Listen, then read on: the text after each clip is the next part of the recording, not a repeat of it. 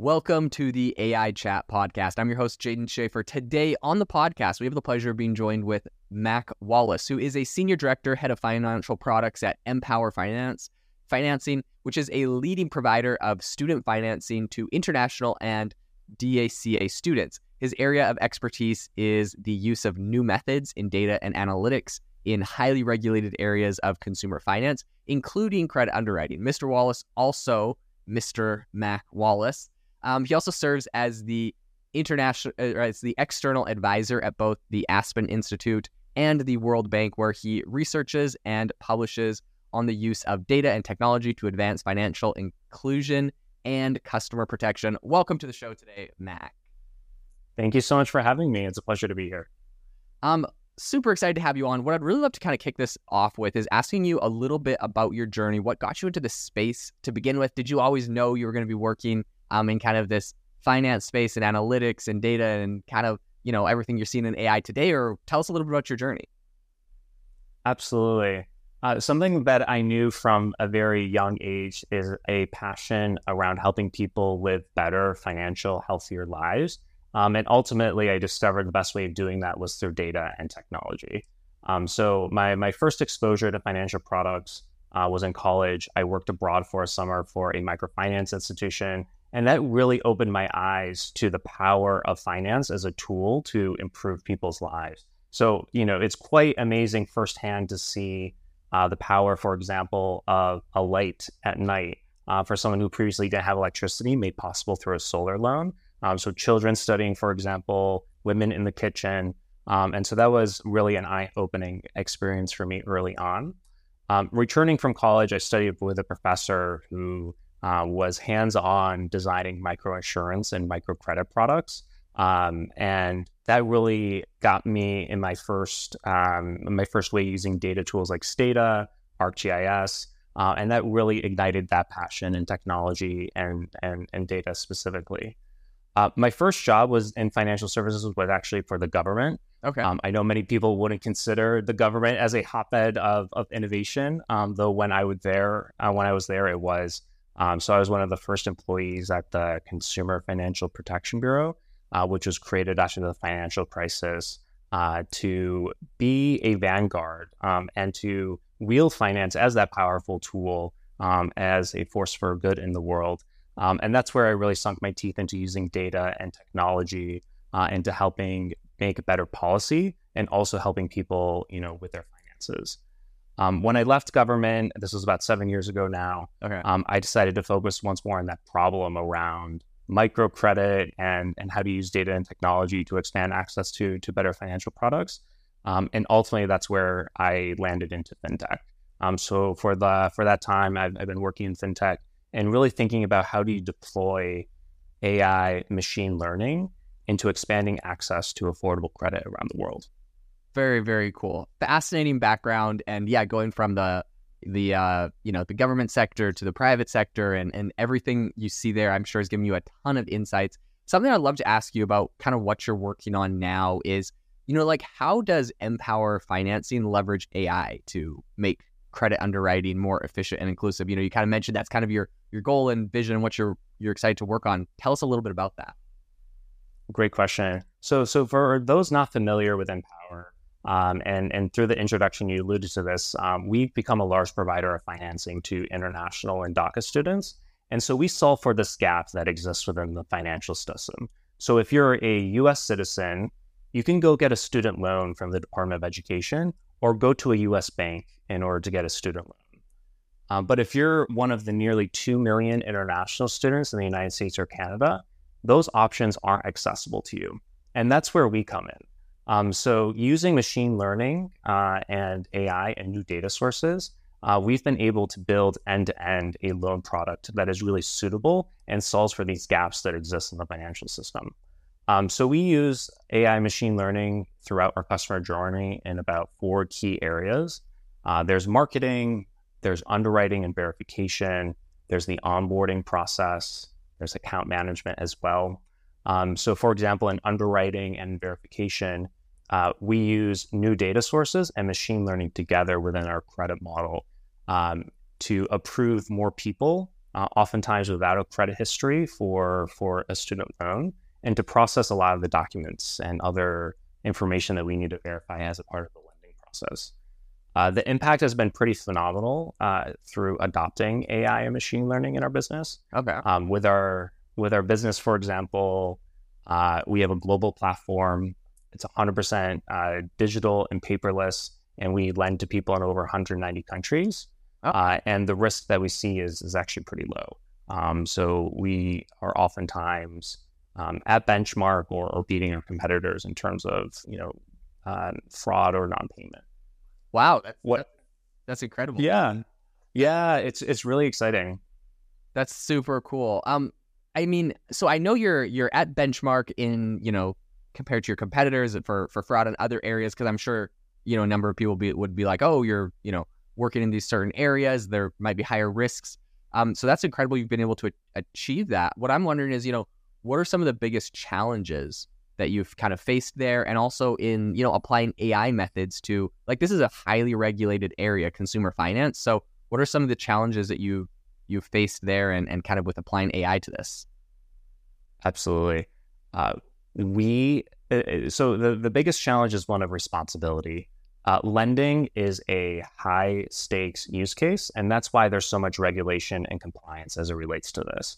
And that's because we bear a big responsibility around who gets money and who doesn't, and at what price that does happen. So financial services are ultimately this powerful force in the world to help people become homeowners, attend school, and access a number of other areas in their lives. So we need to be 99% sure that we are acting responsibly in our practices and conduct. So for us specifically, that is opening doors of economic opportunity for people who previously would not be able to get approved for a student loan. So about half of our customers are low, moderate income. Half are about our first generation college students. Okay. So these are people where, getting a loan from a bank really isn't an option. So we've been able to use new data and machine learning together to approve people who previously would not have been. That's super cool. That's got to feel awesome that you're part of a mission that really is making such a big impact for people. I'm wondering, when it comes to the overall field of kind of machine learning, I'm wondering if you can share a couple insights on how machine learning, in your opinion, is kind of enabling new opportunities in fintech. Absolutely. So it's the combination of both new data sources combined with advancements in machine learning AI, which I think are really exciting. In fintech, currently, I think the use cases related to credit and underwriting and expanding access to lower cost products is really exciting. Likewise, in insurance, the whole underwriting process, I think, has a lot of opportunity as you apply more advanced analytics to it.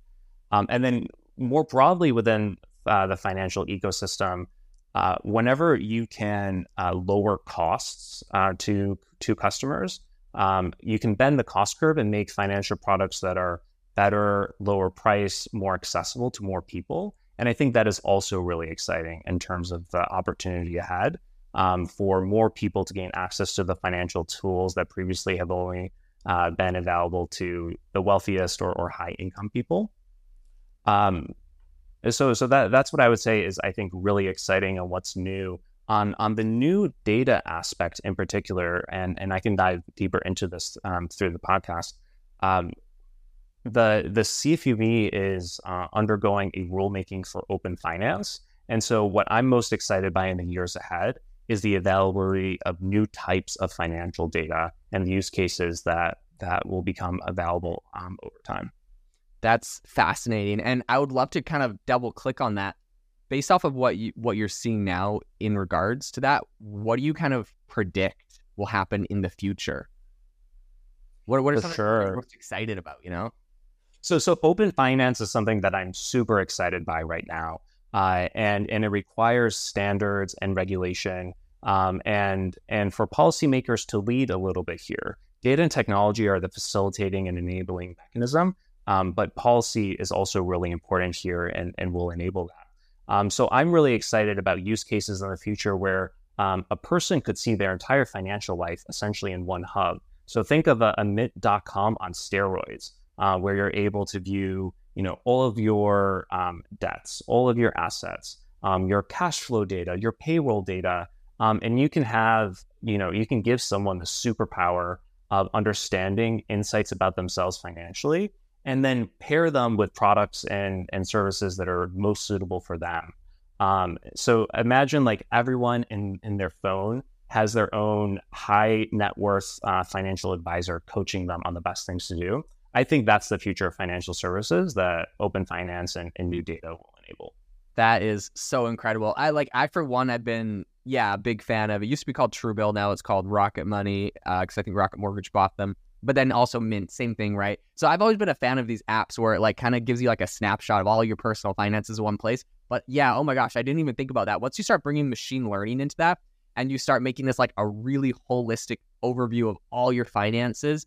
I was talking to someone one time that was like interested in starting a startup where they like wanted to, list all your assets. So like your car and your house and like your exact net worth based off of like the valuations of everything. But anyways, gathering all that data into one hub, like you said, and then being able to get like insights and suggestions on what to do. And it's like, maybe your AI looks at all your finances, kind of knows you better than you. And it's like, look, you typically pay this bill late, or look, you're like really cutting it close on your credit card payments every month, or whatever like your thing is. And being able to give you like customized advice for that would be incredible. Absolutely incredible. Exactly. And I think that's the future that's in hand in the years to come as this data becomes open and available for analysis for these tools. I think we're at an exciting moment here. Yeah, I agree with you. My question to you on that specifically, though, would be, and I guess this isn't that big of a deal. Right now, probably the biggest problem to the average consumer is like a financial advisor. They probably think that it's like expensive or out of reach, or they need a lot of money to access that. So it probably essentially opens it up. Because at first my thinking was like, oh, is this bad for like financial advisors? They'll lose their job because this takes over. I guess what's your take on that? So part of it is cost. Another part of it is quality and trust.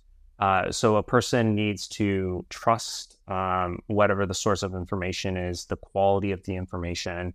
I think a parallel innovation here around generative AI and more than the content space is I think that advice and insights can be delivered to people both in real time, but also within the context that they feel most comfortable in. So I think that's kind of an adjacent space, but I think a space that's also very relevant right here.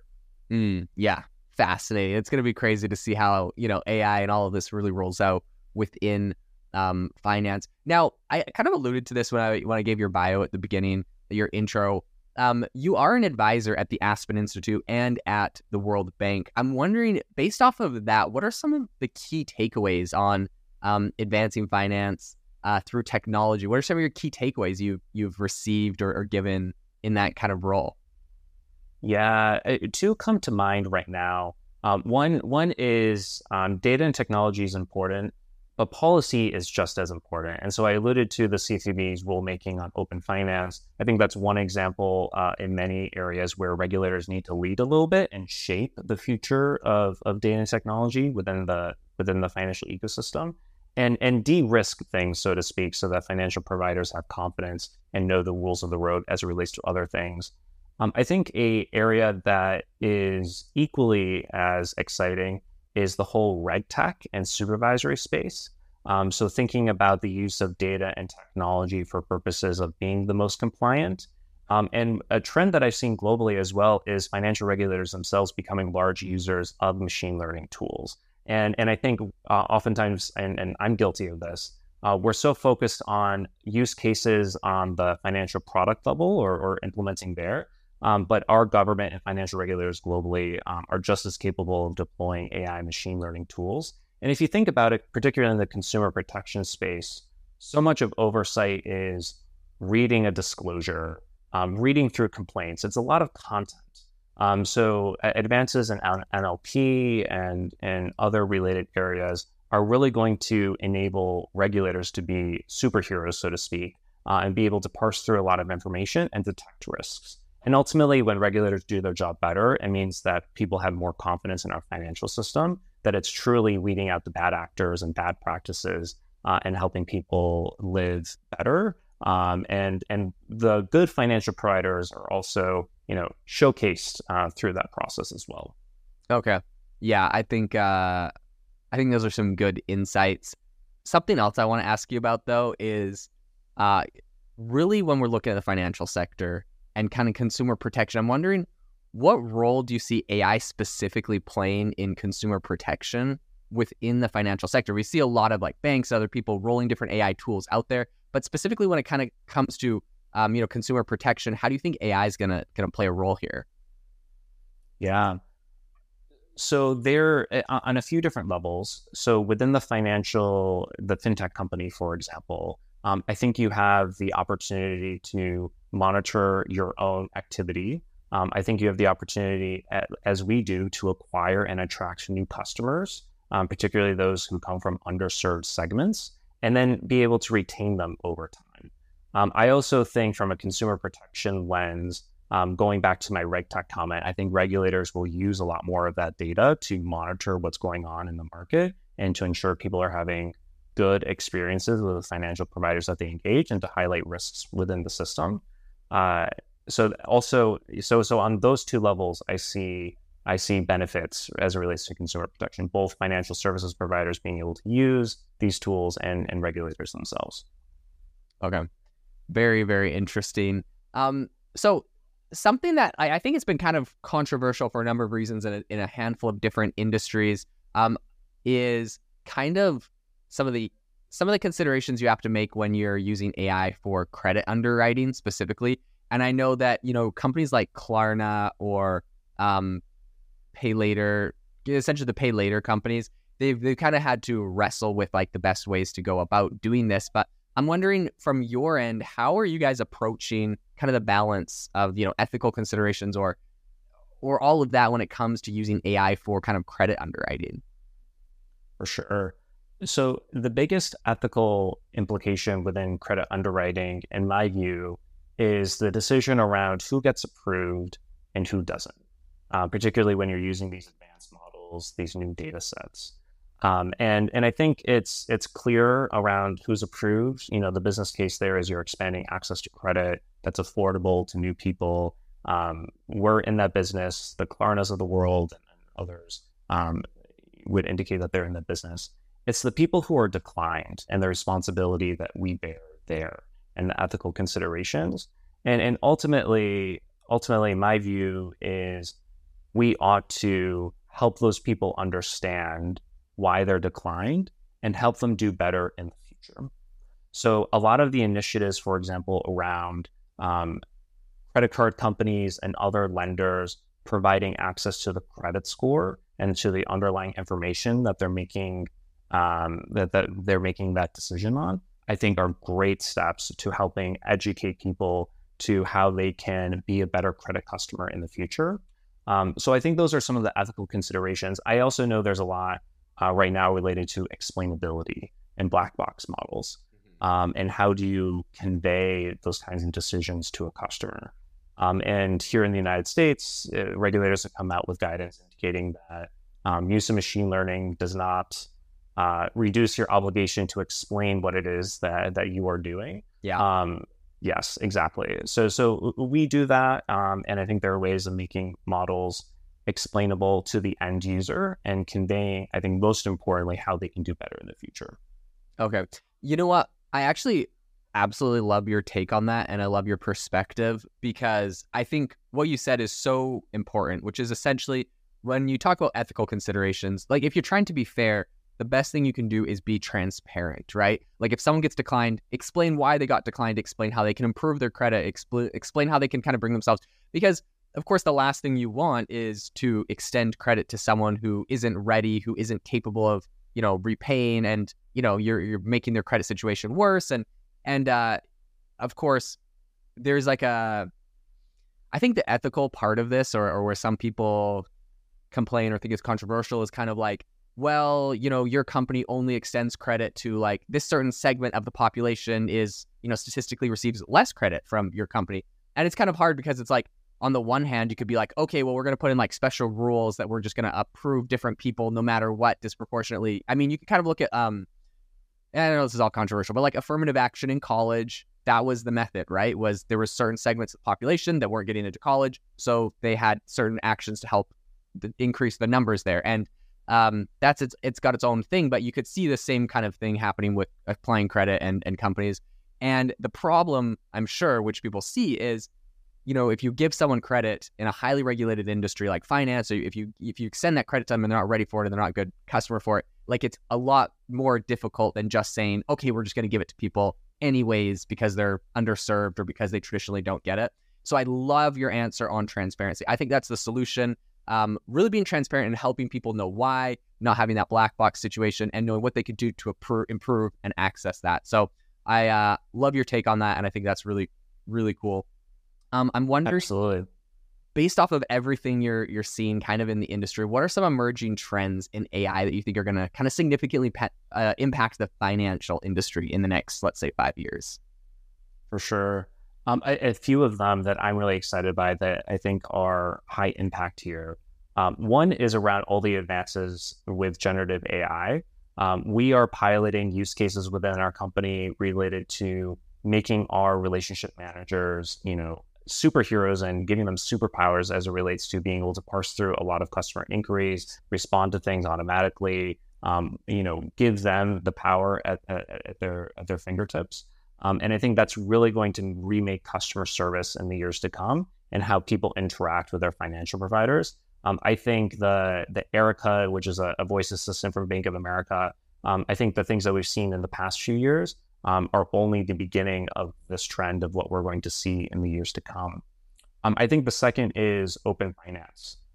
So every financial provider should be thinking about, in the years to come as more data becomes available, how do you become the hub for a user and provide your customers more insights? And that could be cross-selling them new products. It could be strategic partnerships with other companies to share products and bundle products together. But I think a lot more use cases will be enabled there in the years to come as a result of that. And then there's also a big consideration here around new customers. So how do you think about using these technologies to acquire new customers? There are, for example, hundreds of thousands, if not millions of new people coming to the US, Canada, Europe every year. How do you think about targeting and acquiring new customers and really thinking about your product suite in a financially health-focused way and more of a financial outcomes perspective?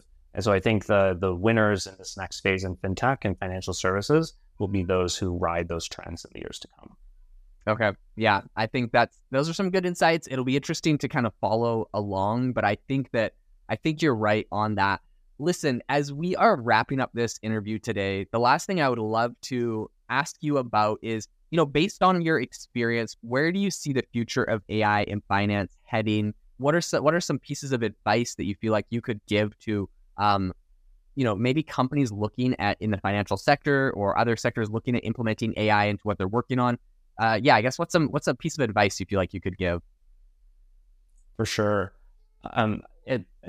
First of all, the future of machine learning and AI in financial services is really bright as more data becomes available and the analytics and the tools get that much better. I think it can be overwhelming to know where to start.